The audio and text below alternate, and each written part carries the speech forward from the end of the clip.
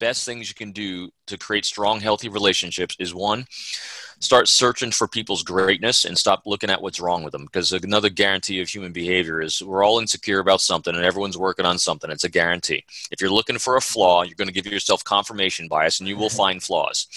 Give yourself a confirmation bias of positive. Look for the greatness because everyone's got it. So you first find their greatness, and the second is look for their priorities of what's important to them and be a resource for them. And the only way you can do both those things is adopt curiosity. There's nothing better to start making human connections than being curious about another human being, where they come from, what their backgrounds are, what their thoughts and opinions are, without judging them.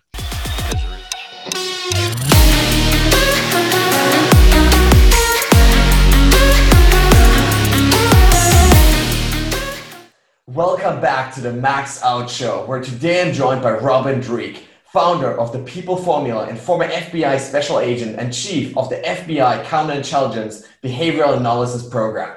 With a mix of scientific training and super practical experience, Robin is a world-leading expert in building rapport, creating trust, and sizing people up. So Robin, welcome to the show. Hey, thanks, Max, and that's a great intro. I like that. It made me sound much better than I feel. Very well deserved. You should get this like every single day. But just tell my wife. Yeah, just address you like that in the morning, right? Right. Way to make you feel good. Yeah, no, I want to get started with you with General Patton and, you know, the effects of the movie Patton on your thinking as a little child around what leadership actually is and why, you know, Patton's idea of quote unquote being a bitch doesn't really work long term and actually inspiring people to, you know, work with you to, you know, take inspired action. Wow, that is, I have never, ever been asked that question before, Max. So great job of actually watching. And I actually, you know, one of my slides, it's called Where It All Began. And so when I was growing up, you know, I remember when the movie Patton came out in the 70s, you know, and George C. Scott played him, and that version of leadership was kick him in the pants, poke him in the eye, and yell really loud. And you know, when we're young, we actually get these behaviors kind of reinforced as leaders. You know, when you think about, you know, if you're ever on a sports team or if you're ever in a club or something like that, when you're young, you know, an adult will say, put you in charge, and then give you a task. And generally the task is to move or get a group of your peers to do something. And you can, as kids generally do, you start out nice, say, hey guys, we got to do this, X, Y, and Z. And generally as kids are, they ignore you because they want to do their own things. And so the adult will say, well, you just need to be a better leader. You need to be a stronger leader. And so you start yelling, cajoling, you know, poking and prodding, you know, which is exactly what you see George C. Scott doing in the movie. And the kids wind up doing it. And then that behavior then gets rewarded by the adults. Say, hey, you're a strong leader. Look what you got them to do. And so at a young age, a lot of time, not everyone, but a lot of times we are molded by the type A, you know, aggressive personality for leadership, when in reality, you know, it's anything further from the truth. You know, leadership, you know, my three core principles and tenets of leadership are really simple. One is, you know, leaders accomplish missions, and everyone, by the way, leadership's not about title and position. Leadership is about having a goal and objective and a way to get there. That makes you a leader in my book. And so, you know, so leaders accomplish whatever their priorities, goals, and missions are. The second is they create an environment of safety and security and prosperity for themselves and others, both mentally and physically. And the third is they're a resource for the success and prosperity of those around them without expectation or reciprocity. So leadership is the ultimate form of giving. To me, it's about giving yourself as a resource for others, and while accomplishing missions. And missions, you know, aren't about themselves either. It's about the goals and objectives of an organization, a nation, an organization, any of those things. So that's where it all started. So it started with me seeing the movie Patton and learning through my life experiences that it's not, believe me, Patton was a great World War II commander in general, but you know what they portrayed in the movie was sensationalized for Hollywood, and what I took away from it was the ineffective aspects of it, I should say. Yeah, it's so fascinating because this is really like there's this aspect of giving or focusing on the other people and their needs that just speaks from your work, right? Where you always focus on like lifting other people up, right? I think this is such a key aspect that not enough people talk about when it comes to influence is like you actually helping the other person also achieve their goals, right? You being this almost selfless like resource for them, and then as a byproduct of you helping them, they're also going to help you achieve those goals that you have, where your boss tells you to achieve, right? I find that so fascinating. Yeah, it's been the most empowering. I got goosebumps when you're even saying it. It's been the most empowering, enlightening thing in my entire life was, when you're in especially as a type A like I am, you look at my bio and background, Naval Academy, Marine Corps, FBI, all those things. That is a hardcore type A. And the personality of people like me are generally the things you can do for yourself to make yourself look great. And that's generally what people do in their 20s and 30s is they think the way to prosper in life and get ahead in the things you're trying to do is by making yourself look good. But in reality, what I found as I matured and started realizing the impact I have on other people and the cause and effect of my behaviors was that it's not about how you make them feel about you. It's how you make them feel about themselves and how you can be a resource for them. And if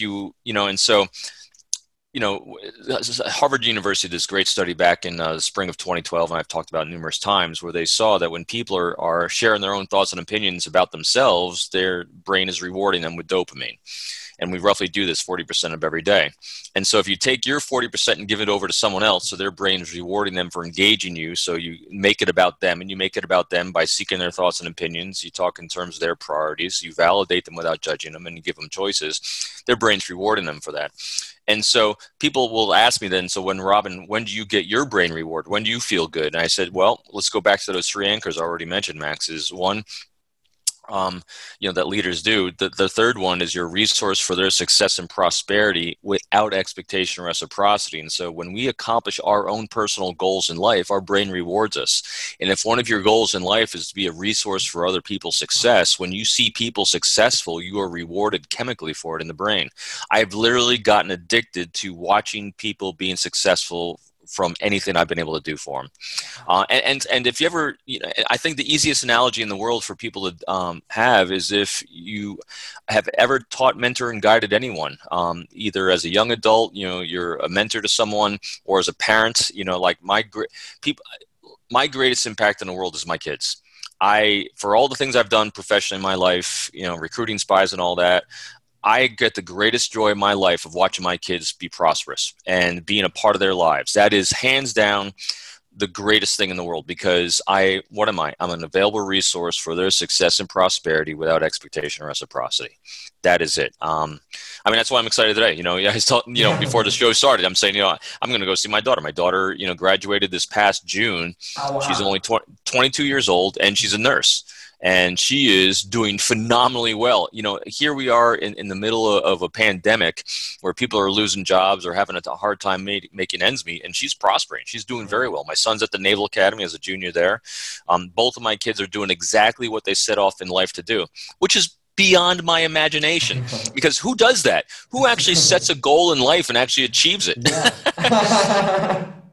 People, I didn't. People ask me all the time, so how do you get to run the FBI behavioral analysis program? I said, it's easy. I failed at everything else I wanted to do. Literally, this was not my plan. It was, my plan was be like Patton. Yeah.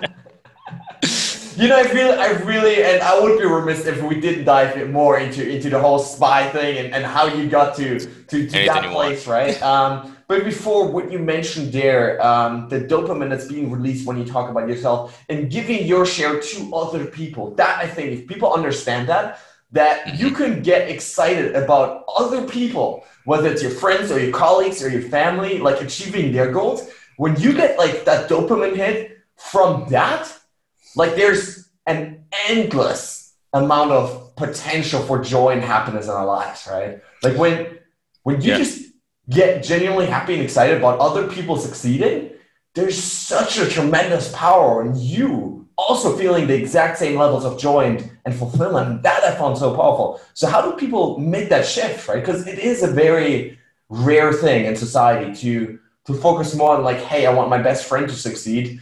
Almost more, I'm not going to say more, but like that's a vital part of the focus on our daily life. Like how do people make that shift? The greatest challenge to that is our own ego, vanity, and insecurities. I say the first thing you got to try to do the best you can every single day is to like yourself. Have no, I think the greatest detriment to our own success and being able to take joy in others, people's success is our own sense of shame, our own sense of self-loathing, beating down ourselves. It's horribly detrimental because as soon as we start feeling those feelings, we think then we have to put a false facade on in front of other people to self-promote. And when we're too busy self-promoting ourselves because of that self-hate we have, we tend to not be able to take joy in other people's success. Because we're all on our own individual personal paths of what we're supposed to get out of this life. I mean, a greatest example I think for me right now is, I'm a professional speaker, I'm a teacher and trainer and share of things like we're talking about today. And I have good numbers of friends that are doing exactly the same thing. We all have our different framing of our backgrounds and the tools and techniques and how we're presenting it. But we're really, if you're a competitive person, a type A person, you look at these people that are in the same area as competitors and you get resentful or jealous of their success. And that's nothing but further from the truth. Actually the people I interact with closely that are in the same genre, we celebrate each other's success. We actually help each other be successful, even though, because there's no competition. It's about helping each other and being resources for each other in each other's lives. And so getting to that is first, being comfortable with yourself, letting go of your insecurities the best you can. And then the other thing that starts creating your inner light, as I call it, is strong, healthy relationships. And one of the best things you can do to create strong, healthy relationships is one, start searching for people's greatness and stop looking at what's wrong with them. Because another guarantee of human behavior is we're all insecure about something and everyone's working on something. It's a guarantee. If you're looking for a flaw, you're going to give yourself confirmation bias and you will find flaws. Give yourself a confirmation bias of positive. Look for the greatness because everyone's got it. So you first find their greatness, and the second is look for their priorities of what's important to them and be a resource for them. And the only way you can do both those things is adopt curiosity. There's nothing better to start making human connections than being curious about another human being, where they come from, what their backgrounds are, what their thoughts and opinions are, without judging them. Because there is no right and wrong in my book. There's just is. Everyone's context is their own context from their own personal experiences, their own background and beliefs. In fact, I'm doing something interesting right now. I do a lot of walking every day.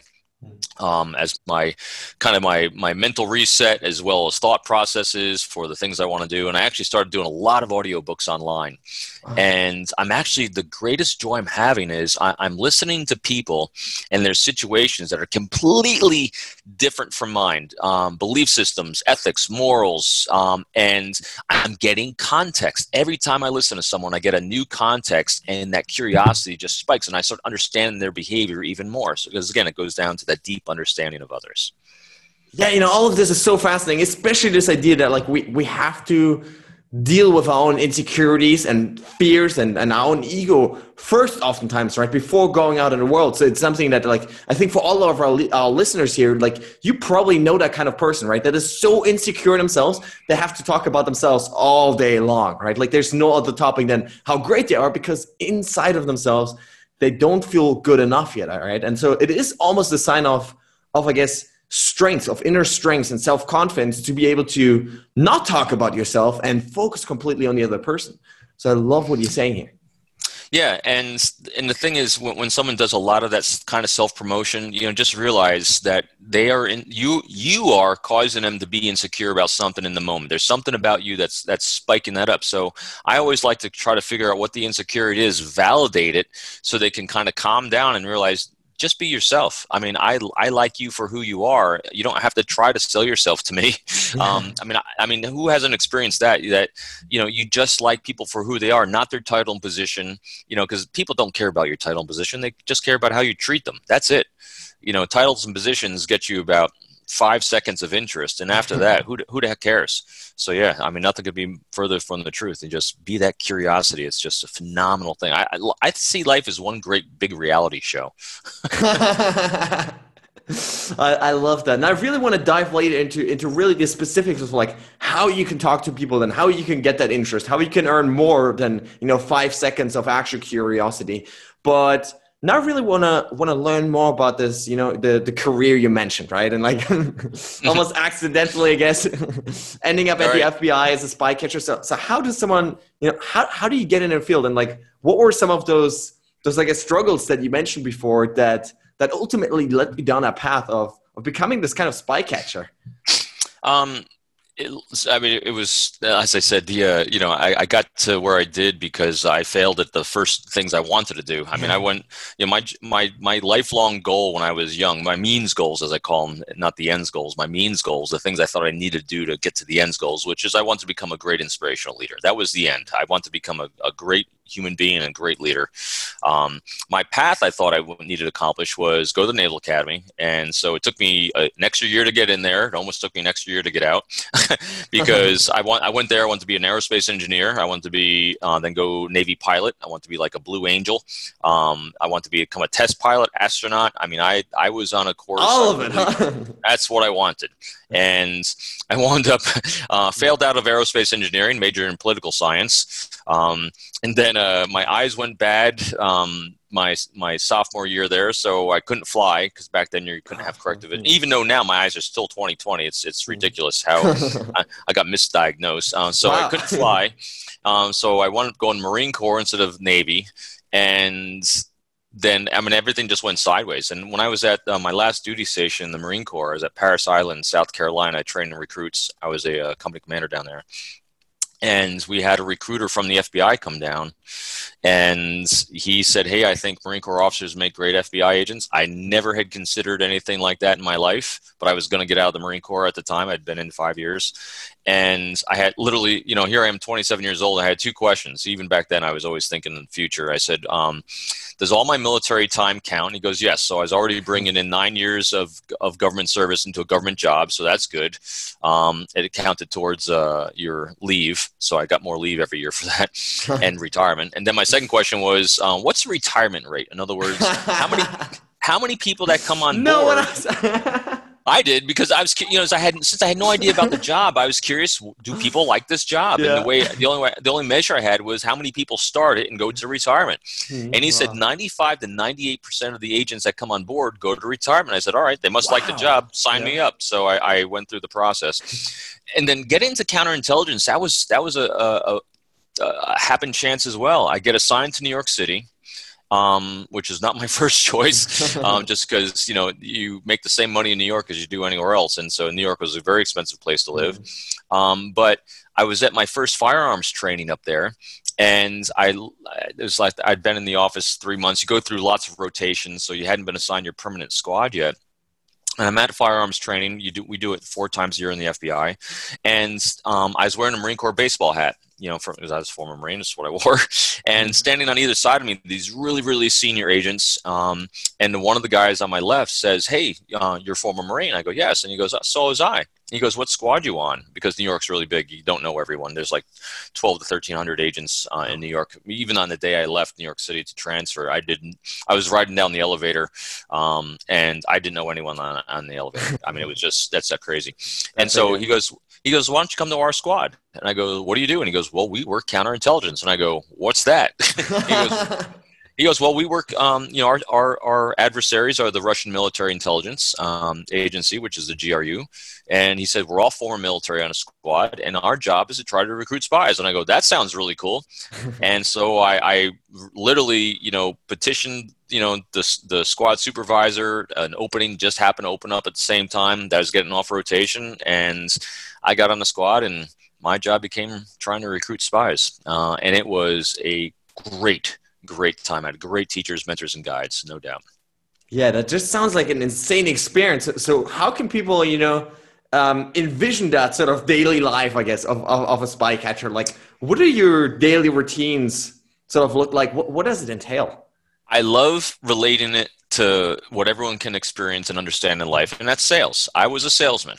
You're always selling yourself, and you're selling a product. And my product was American patriotism. I was selling a service. You want to serve the American people because our end goal was protect national security of the United States.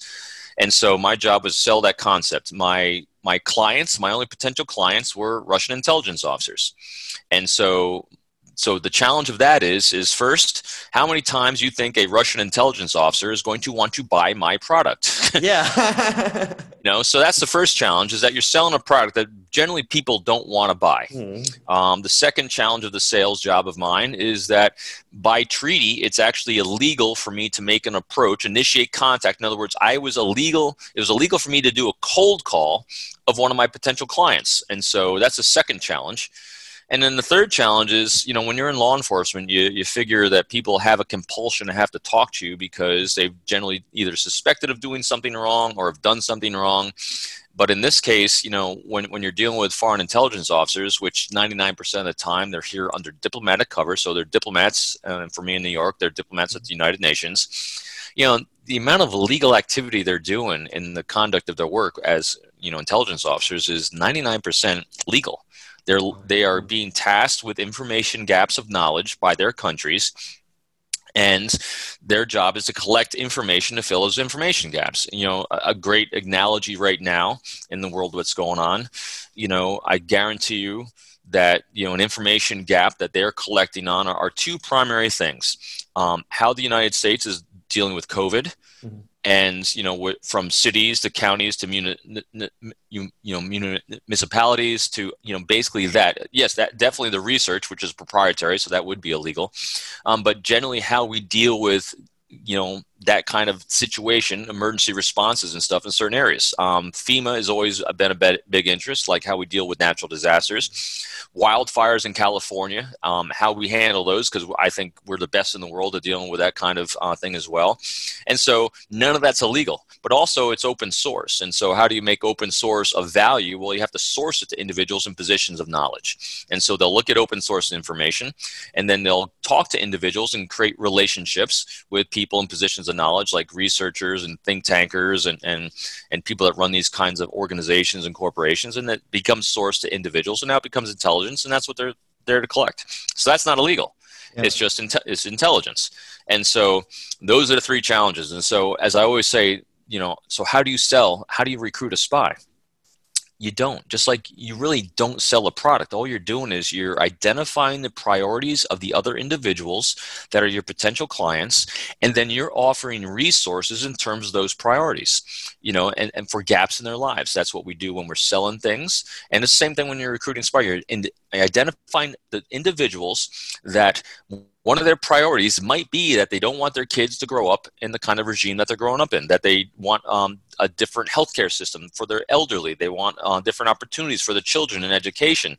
Well, that's a priority. I have resources I can help with, and I can share my priorities with them about the intelligence gaps I have about your things that you're doing, the things you're targeting, so I can actually help protect our infrastructure, economic infrastructure, against people that want to undermine it. So it's really just sales. And so the daily activity of me was really looking at my potential clients every day as these intelligence officers and trying to identify which ones might have priorities that overlap with the resources I have. Wow, it's so fascinating because like you say, like you don't have money to offer, right? Which like that would be the go-to thing that like people think of probably, right? It's like you offer money in exchange for information, but you really have that relationship, right? You have to, and that's a great thing you bring up, because what's money get you? Well, money gets you things. What kind of things are you looking for? You're looking for things that are going to do the thing that makes every single human being exceptionally predictable. We're always going to act in our own best interests in terms of safety, security, and prosperity for ourselves and our loved ones. And so all I have to do is figure out what you think safety, security, and prosperity looks like from your point of view, and now I know what you're going to do. It's very predictable. And so money gets you things in terms of your safety, security, and prosperity. So money is just it's a means to the ends. I call it that means goals. I'm always looking at, well, what are you looking for in the end? How does that look to you? And believe it or not, out of all the operations I worked, money was talked about way down the road. It was never the upfront thing you ever discussed. It was literally months down the road of having a dialogue and building that relationship. I mean, it's a lot like, the finance world, where you have customer relations, and before someone gives you their life savings to invest, the relationship developer for the finance group, develops a relationship to understand what your goals and priorities are before anyone even gives money, to be invested. So it's exactly the same thing. They're seeing if they can trust you with their lives. They're seeing if you actually can offer, the resources and security they're looking for before they even decide to, keep going with it. So it's a process of relationship building and trust. Yeah, for sure. So you mentioned these means and end goals twice before. So can you share a little bit more about like the distinction between the two? Yeah, absolutely. So in my life, and I think most of our lives, we think we have to accomplish things, smaller things, and these milestones in life, which I call means goals, because it's that old cliche, it's the means to the end. Mm-hmm. And so these means goals are the smaller, little more granular things you're trying to accomplish to get to the end. And the ends goals being, like for me, my ends goal when I worked in the FBI was protect national security, protect my community. That's an ends goal. And what I found is that all these means goals, and for me, when I was growing up, I named a bunch of means goals: Naval Academy, aerospace engineering, test pilot, astronaut, all those things. But those are the means to the end. And what did I say my means goal was? I want to become an inspirational leader. That was my goal. So the ends goals are kind of a state of being, of the ultimate achievement. Another ends goal for all human beings, I mentioned already: safety, security, and prosperity. So all the things we do, the means goals to get to there, are the things we think we have to do first in order to get there. In reality, what I realized is that if you focus on the ends goals first, the means goals fall into place. Because the means goals, I thought, are things I have to achieve, things I have to do. But another guarantee in life is you can't do anything by yourself. Everything requires relationships, and relationships can't survive and begin without trust. And so what I did was I created my 3 anchor ends goals, and I honor those before all things. My number 1 ends goals in every single situation, whether it's personal or professional, is healthy professional relationships. I always ask myself before I engage someone, is what I'm about to say or do going to help or hinder a healthy professional relationship? Number 2 ends goal is open, honest communication and transparency. Because you cannot have a good, healthy relationship without that open, honest communication and transparency. And I'm the counterintelligence guy that will tell you, I don't lie. I don't use, manipulation. I don't use, subterfuge, because if that's even suspected when you're having a dialogue with someone, shields go up. They won't be trusting you. So I'm very big on transparency. And my third one we've mentioned already before is I first and foremost, I am an available resource for your success and prosperity with no expectation or reciprocity. Available resource, meaning that I will not impose myself in your life if you don't want me. Resource for your success, I don't say I'm going to help you, because that even gives a slight air of superiority, like I'm better than you at something, and people don't like that. Prosperity, that's very open-ended, because I won't define what prosperity is. You have to define what that is for you. And again, the no expectation or reciprocity. So if I honor those 3 ends goals first, the likelihood of my means goals, my priorities being taken care of by others, is really high. But I cannot have an expectation of it, because if I do, it comes back to me again, and I'm doing things for you because I have an expectation, hence manipulation. So those are the ends goals, and that's the difference between the means to the end. And if you honor relationships above all else, I guarantee you everything else will fall into place. I love this so much, especially this aspect of becoming that end goal first before, or using that to achieve your means goals, right? Because like you said, if you become this incredible, inspiring leader, automatically you're going to succeed in business, right? You're going to succeed at leading a team because you're already acting as that person. If you're, building trusting and positive relationships, then you're going to be better off because of that. And the beautiful thing about it is, like, you can access these states at any moment in time, right? Like the end goal, it sounds like it's not the thing that like has to be, 30 years down the line, but you can bring that into today, or get some of the characteristics and already display them today, and therefore then also achieve your means goals. Yeah, I do it. It's so funny because being that type A, it wasn't what I was naturally doing in life. And my wife said this to me a couple of weeks ago. And especially in today's world, I get a lot of requests for doing webinars and podcasts, and people used to pay more money for these things when you're doing it, and now they're not. And so anytime I remember a couple of weeks ago, I had another request come in to do a webinar for someone, and it was for so a not-for-profit group or something, and she said, "How much is that one paying?" And I go, "I don't know, probably nothing on this one." And she said, we're talking about finances, and I said, my first inclination is not what's in it for me. My first inclination is what can I do to be a resource for them. Wow. And it really that's when it kind of hit me. It's like, wow, that is actually something I've been doing a while. And what happens is that, you do a lot of work for others, and a lot of times, you're doing right by people, for people, and then the things that come out of the woodwork to reciprocate come out of the most amazing places that like stun you sometimes. I mean, I did a thing for a group, a charity group, a couple months ago, and out of the blue, the guy that organized it, called me a couple days later, and I thought he was calling me to say, "Hey, I did something wrong during the webinar," or nothing. and actually, they sent me a check. Wow, man. It totally floored me. It totally caught me off guard. And it was because, I had a relationship. I was taking care of them. And I'm a big believer in, if it costs you nothing to do it, why not? Yeah. Taking care of someone else, doing, hopping on a podcast with someone, or doing a webinar for a group or organization that is a not-for-profit trying to help others, if it costs you nothing to do that, why don't you? I'm sitting at home. If I'm sitting I certainly appreciate it. Why not? And it comes back, because it comes back to you in a lot of different ways. And that's why I keep doing it, because why not? Yeah, no, I absolutely love this aspect of focusing and giving to other people. And so I'm really curious about these end goals and finding out in other people their intentions and their goals and their focus areas. So how do you go about it? When you approach someone, whether it is, in the spy world, whether it's in business or whether it's with your friends, how do you go about really learning about their own end goals and what they actually want out of life? So the first thing you can definitely assume is that all people's end goals is their safety, security, and prosperity. So I know that's what it is. I just don't know how they define it yet.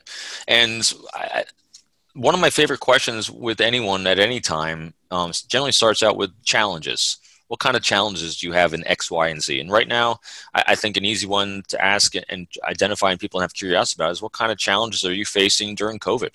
I mean, you and I, before we started today, you're talking about what it's like, over where you are, and I'm talking about what it's like here.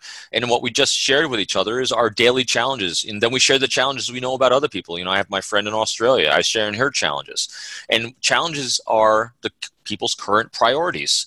And so now you're thinking in terms of, how can I be a resource for this person? And literally, my friend who's in lockdown in Australia, I think about her every day. Is like, what kind of email can I send her? What kind of, thing can I do to maybe lighten her emotional load that she might be going through? And that's one way it starts, is like, how can you identify the priorities of others? And the short-term ones are their current challenges. And then I love this I call it discovery questions, just having a curiosity is like, with you, I mean, I have immense curiosity, like, how is it you're living there? What's that background you're in? Black. So it's just a curiosity is like, wow, you're in a whole different part of the world.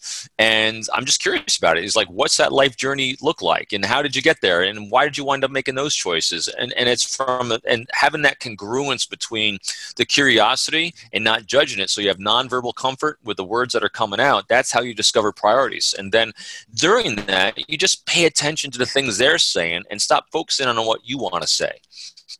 Because if you're focusing on the things that you want to say and sharing the anecdotes and the stories that you have to say, you're not going to listen to the words they're saying. Because I guarantee you, everything out of their mouths is a priority. Yeah. And so just let go of what you want to say and pay attention to what they're saying, and you're going to discover it. And then if you start putting those two together, you're going to discover the means goals that they set in their lives, which are the current short-term challenges. And ultimately, you're trying to understand how they see that manifesting itself over time for their ultimate ends goals, which again is safety, security, and prosperity from their point of view for themselves. It's so interesting, this whole process that you're walking us through here. So how do you go about really then when you like meet someone new, for example? Let's make it super practical for our listeners. You're meeting someone new, it's like the first, maybe they got the first 5 seconds because of their position. But after, like, what do you do then, or, even when it comes to like nonverbal communication, body language, like what do you do to keep sort of that interest in the communication alive? Other than what you just mentioned in terms of like really learning about the other person. Well, if you want, body language is easy. Make sure you're displaying comfort yourself. So you want to obviously smile. People have asked me before, say if you're going into a group a group function or going anywhere, how do you know who to approach and who to talk to? I said, it's easy. I'm looking for people smiling because smiling is an easy assessment of comfort. You're smiling. I'm doing an eyebrow elevation, so and you're doing your eyebrow flashes, so anything that's up and open, ventral is high comfort. So I want to be looking for that. I want to be causing that. And I also want to be displaying that as well. Palms up, always enticing, always opening. Those are things I want to do at least non-verbally. And the great thing is on Zoom calls and all this that we're doing now, you can still see it because I'm always looking just basically from the chest up because I want to be watching your face and paying attention. Am I causing comfort or discomfort when we're engaging? The other thing then is, again, just I know I mentioned before, but it's really just curiosity about them and the current state of their lives without probing, because again, it's whatever they're comfortable sharing. But if, that's why I always open-ended conversation about whatever the current topic is that is on and even if it's controversial, I mean, I just don't take sides when talking to people. I take curiosity as my side. It's like if someone has a point of view that is, mainstream or not mainstream, I just love exploring how it is they came, because I guarantee you this: if someone doesn't think the way I think, they have a really good reason why they don't, and I want to hear it. And so it's just having that kind of curiosity. I've interviewed and talked to so many different people throughout my life and career, because when you work national security and a conflict breaks out somewhere in the world, the first thing that my job was to talk to everyone that is here in the United States from that country in our whole area to hopefully develop trust and relationships so you can gather intelligence to help protect, U.S. interests, domestic and abroad, and people. So, and if you go into a conversation prejudging someone with the context of what you think they're going to be, you're going to really send up a lot of red flags and a lot of shields, and no one's going to want to talk to you. So it's a lot of years of muscle memory of developing curiosity. Yeah, it really sounds like this aspect of non-judgment is really critical when it comes to exploring these things, right? Because like people oftentimes will come up with crazy stuff, quote unquote, right? That like you may disagree with, where you think that's totally like, either stupid or wrong or whatever it is. And so it seems like this aspect of non-judgment of like their point of view and their sort of reality that they've constructed for themselves, which obviously might also be more true than your own. I guess it takes that open-mindedness, right? It really does. And boy, that's a beautiful way you phrase that. Understanding their, how they constructed their is, of what they see the world as, because that's exactly it. Everyone constructs it differently because of their ethnicity, their demographic, their gender, their orientation, their social and economic status, where they live. I mean, all these things impact their context, because that's, the third step in my code of trust is understanding the context. And what's really great is when you start understanding the context of another human being, that's where you can start building the commonalities, because you don't have to have the same experiences, but the fact that we have had experiences in a certain area starts building that commonality / liking. And for me, one of my favorite questions of people, especially if I don't know where you grew up and it's so different than mine, is, tell me about a favorite family tradition you had growing up, or a tradition in your culture that I'm unaware of, because now that starts that way back clock for an individual. Their dopamine starts flowing because it's a positive memory for them, and they start sharing that tradition. And now I won't have the same tradition necessarily, but the fact is I have a family tradition as well. And so the commonality is we have traditions, and so we have favorite foods, we have favorite flavors, smells, aromas, music. All these different things are things we can share with each other. And that's where the commonality, and that's where the understanding of context starts coming in. And when you start understanding that, you start understanding the path they're on. And when you start understanding the path they're on, well, you start understanding the means goals and ends goals. Yeah, so important. So can you talk to us a little bit about this path of creating, like you said, this muscle memory, this neuronal memory in your brain of constantly engaging in new things? Because like you mentioned before, right, you were this type A achiever personality, right, that then had to like sort of switch your ways in order to become the person that you actually wanted to be.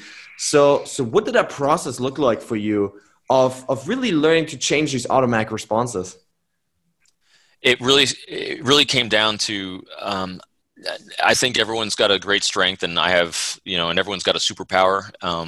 Mine, I only had one, and I think the only thing I think I was really decent at was I never placed the blame for my situation on anyone else but myself, and I was always very aware of the impact I was having on others. Granted, I wanted to be this inspirational leader, but being the type A, I was very assertive and very proactive, and my energy and tempo was out of sync with the rest of the world. I was much higher tempo level, very assertive with my thoughts and opinions, and that can be very off-putting to others. Now, what happened was I wasn't blind to the impact I had. I saw I caused a lot of discomfort from time to time in other people, and when I caused discomfort, for nonverbals, I saw eyebrow compression, compression, lip compression, blading, withdrawing, or just they didn't want to talk to me anymore. I couldn't get them to call me back on a phone, all those types of things. I was like, all right, it's not them, it's me. What am I doing wrong? What do I need to do to adjust to them?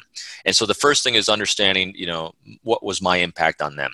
And I think that was huge. And then when my job literally was to talk to everyone and create relationships with everyone, and you don't want to have that impact, you start understanding I have to let go of judging. Because, and I think it was done to me. We all create our own humbling moments in life. And I remember even going through the Naval Academy, I was judgmental. Hell, I grew up in the Northeast of the United States, in New York. I'm an extrovert. Those are two bad combinations, for judging. I mean, you tend to really judge people, and when you're an extrovert, you tend to really say it out loud. Yeah. and inevitably, what started happening to me going through college at the academy was that I was judging, and ultimately, what happened was I wound up being roommates with a lot of the people that I wound up being very vocal about my judgment of them. Oh. And they wanted to become. And what happened was the most amazing thing. They became my best friends. Wow. Because I started understanding them, because I was forced to live with them. And so I found in my life that I just don't allow anyone to bother me anymore. So if you're generally off-putting to me because of a different set of any of your thoughts and opinions, you're the one I want to learn the most about, because I guarantee you after I learn you and understand you, you're not going to bother me anymore. Yeah. Because once I understand why you are who you are, there's a reason behind it. In other words, no one wakes up in the morning, although I get refuted this a few times. No one wakes up in the morning and say, today I'm going to really piss everyone else off. Some people do, but most people don't. Yeah. And so I take it for granted that you're just being who you are. I just need to figure out why you are like you are. And so I had to do it because my job was to build relationships with everyone and sell that product. And by doing so, I had to put it aside. And so it really just came down to me instilling curiosity in myself, seeking the thoughts and opinions of others, and not judging those thoughts and opinions when I heard them.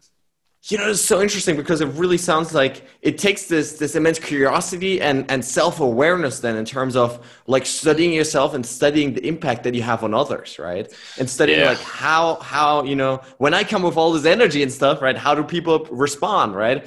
And so what I've realized personally, right, is like some people love it and other people hate it. And so sometimes, you need to tone it down a little bit then, because it's too much. So.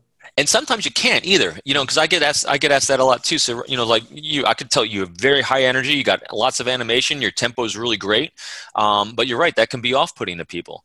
But here's the thing, people aren't looking for you to be perfect. They're looking for you to make an effort. And so I get asked this, whether it's high energy and tempo, or whether, someone says to me, says, Robin, how do I counter the fact I just have natural sitting angry face? And everyone, and I said, well, if there's something you can't do something about, and you're worried it's going to make an impact negatively on them, you can, what I call negate the frame. You can actually address it first with self-awareness and self-deprecating humor, and it'll go away. It's like, for you, it's like, hey, before you start chatting with someone, you can say, hey, listen, I got to let you know, I have this high tempo, I'm high energy, and I'm really animated, and it can be very off-putting to you. And I'm so sorry.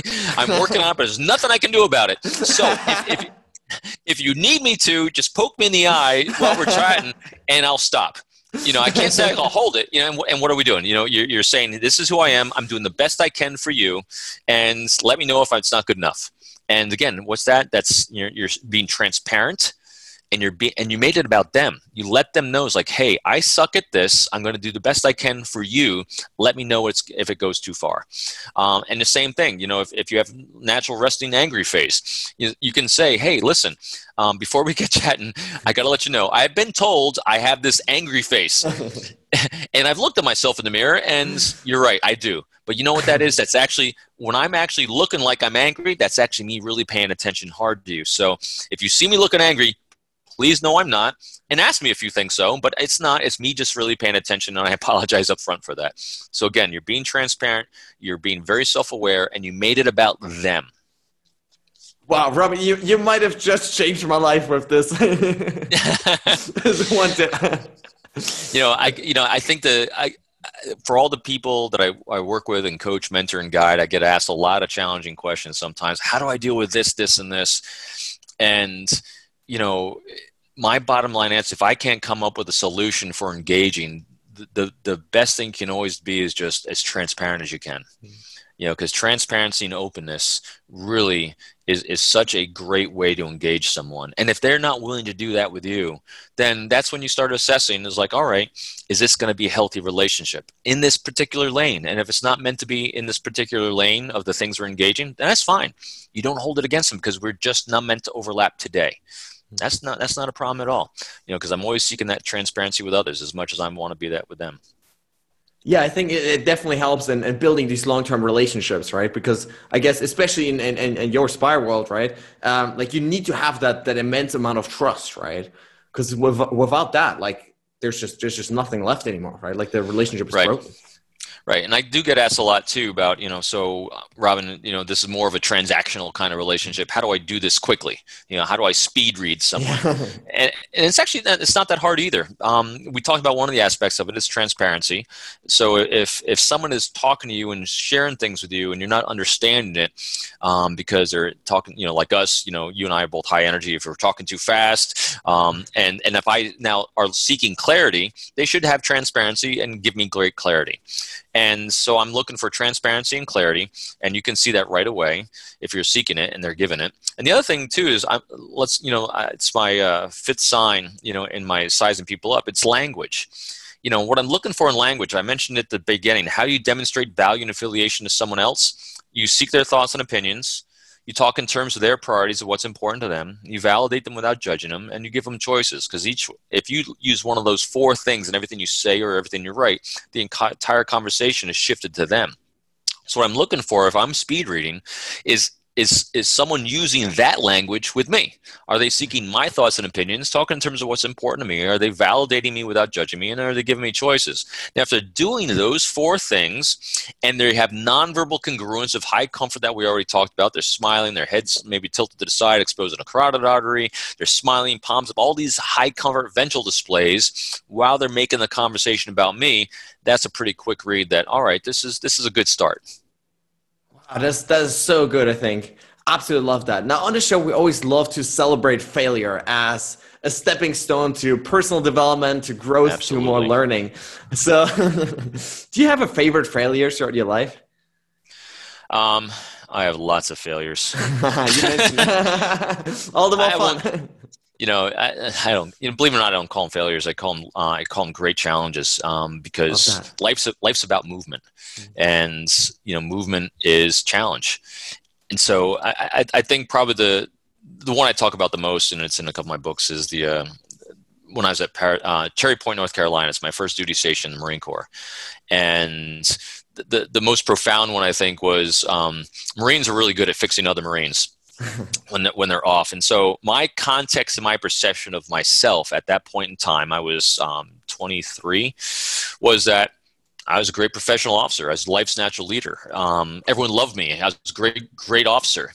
I was in I was in a squadron in the Marine Corps, which was very bottom heavy. So that there's a lot of second and first lieutenants. And so there's about 14 of us. And so the sequence of events here was I get my first evaluation by one of my commanding officers, and Marines rank each other all the time. And I was ranked last out of all the second lieutenants, dead last, 14 out of 14. And that was a hit because I thought I was this great guy. I'm a Naval Academy grad, And I go to him. I said, all right, I get it. I'm doing something wrong. Again, I had that self-awareness. I didn't blame the system. I blamed myself. And I go, what am I doing wrong? And he says, you just need to be a better leader. And I go, how do you do that? And he goes, I don't know, just do it. Because he had that, he knew that art form, but I needed to make it that paint by number, because I didn't know how to shift it from me to others by seeking thoughts and opinions of others, talking in terms of priority, all those things we've been talking about. So that's the first one. The second time, the second part of that was we then go out on a deployment, getting ready to go out to the desert for these big exercises, and there's all these 14 lieutenants. We're all sleeping in one tent. Big, community tent, and we had cots. It was December in North Carolina, so it was chilly, not freezing, but chilly. And I had my sleeping bag up over my head, middle of the night, and I heard some snickering and some shuffling. And all of a sudden, it's like and all of a sudden duct tape starts going around me and my cot, my sleeping bag, and they duct tape me inside my sleeping bag, strapped to my cot. And all of a sudden they lift me up, and out the tent we go. And they're laughing. No one's beating me or anything. It's just, they duct tape me so I couldn't move. And they haul me out of the tent, and they carry me away laughing for about 30 minutes. And they set me down. I wasn't struggling. I was just kind of seeing what was going on. Yeah. And then they go running off into the night somewhere. I had no idea where I was. I had a multi-tool in my sleeping bag with me, luckily. And I was able to pop my head out the top of the sleeping bag and started cutting a couple lines of duct tape, pop my head out, and realized that they had left me in the middle of the Gulf. It's called the Gulf 10 impact zone. In other words, the bombing range. They left me in the middle of the bombing range. Whoa! That were dropping bombs the next day. And I said, that's a clue. I hauled all my stuff back to the tent, and they're all there, and they're laughing and everything. And I said, all right, I get it. I'm doing something wrong. I'm not quite sure what it is, but I'm going to do my best to figure this out. Because from my point of view, which doesn't matter, by the way, I thought I was a great guy. What did they see? They saw self-centered, narcissistic ass. Wow. Because I was not making it about everyone else but myself. I was trying to make myself look good. And I must have been doing it in a way that took away from others rather than giving to others. So that was a great lesson in, all right, I need to shift something in my life. I need to figure out, and it became my lifelong journey. And as I call my 3 books I wrote, my manuals on how not to be the self-centered moron I was born to be. Because, you got to get over that ego. You got to get over that vanity. You got to get over the need to be better than someone else. Just figure out how you can be a resource for someone else. That's what leaders do. Yeah, absolutely incredible wake-up call. Now, if you could give our listeners just one piece of homework, one action step to take away from all of this, what would be that one thing? I'm going to give you 2. These are my favorite things. I love when people can start doing this. I guarantee you it's going to start shifting the relationships in your life to a positive way, and it's going to make a big difference. Number 1, start seeking the greatness in others. Find it. Everyone has it. And it might not be professional, might be personal. Find out what they're awesome at from their perspective. And because when you can start and focus on that, you're going to give yourself a great positive confirmation bias with other human beings, which will make you interact in a more positive way to begin with. The second is start discovering their priorities. If you can identify at least one thing every week someone does well, and if you can identify 2 to 3 of their priorities that week, and now once you identify their strengths, you want to identify priorities, think to yourself, how can I be a resource to make their lives easier now that I know these things? And if you start doing those couple simple things, you're going to start seeing a drastic shift. By doing one of those things, you're going to start seeing a shift gradual from people, seeing you in a more positive light and relying on you as a resource for them in their life. Because when you start building relationships, it's literally healthy relationships that are solving all your personal challenges in life. I always say this, you can have the greatest genetics and biology on the face of the planet, but if you don't have relationships, you might as well be a moron on a mountain by yourself, because it's relationships that are going to solve your challenges in life, and likewise for someone else. And so the way you build them is start by doing those 2 things. Absolutely love that. Now, before I ask my final question, where can listeners connect with you online? Great. It's I love sharing it. My website is peopleformula.com, all one word, peopleformula.com. Sign up to the People Formula community because I'm about to start hosting some free 30-minute webinars in the coming weeks. Also, I have online learning classes there. I got webinars you can sign up for. Other podcasts, I'll put this one on there as well. Lots of free resources, as well as if people want to give me money, I'm always willing to accept that as well. Sounds great. A final question. What does it mean for you to max out your life? In today's, my answer for that today is kind of what we were talking about at the very beginning. To max out my life is being the best husband and father I possibly can be. I love it more than anything in life. And luckily, I take my lessons of being a father, which is basically a teacher, mentor, and guide, and doing my best to share that and my lessons learned with everyone else. That's how I'm maxing my life. Roman, I love this so much. Thank you so much for coming on the show.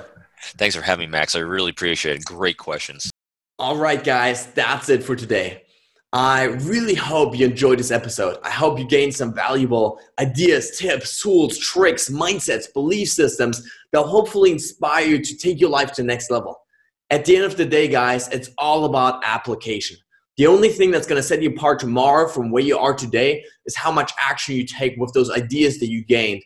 And so I really want to challenge you at this point to, not just listen to this passively, to not just consume this, passively, just think about other things, but to really take those lessons, take those ideas that you just gained and start applying them to your lives, to really start taking action and sprinting towards those goals and those dreams that you have in your life. Now, guys, at this point, I want to ask you for a huge favor. If you enjoyed this episode, please consider heading over to iTunes and leaving a review, as that helps me really grow the show and reach more people, impact even more people around the world. If you have a family member, a friend, a loved one maybe, that you think could benefit from this content, please consider, sharing it with them, forwarding to them, as that helps us really build a community of like-minded people that are all about maxing out their lives. Now, guys, with that being said, thanks so much for tuning in today. I really, really appreciate it. Stay strong and see you tomorrow.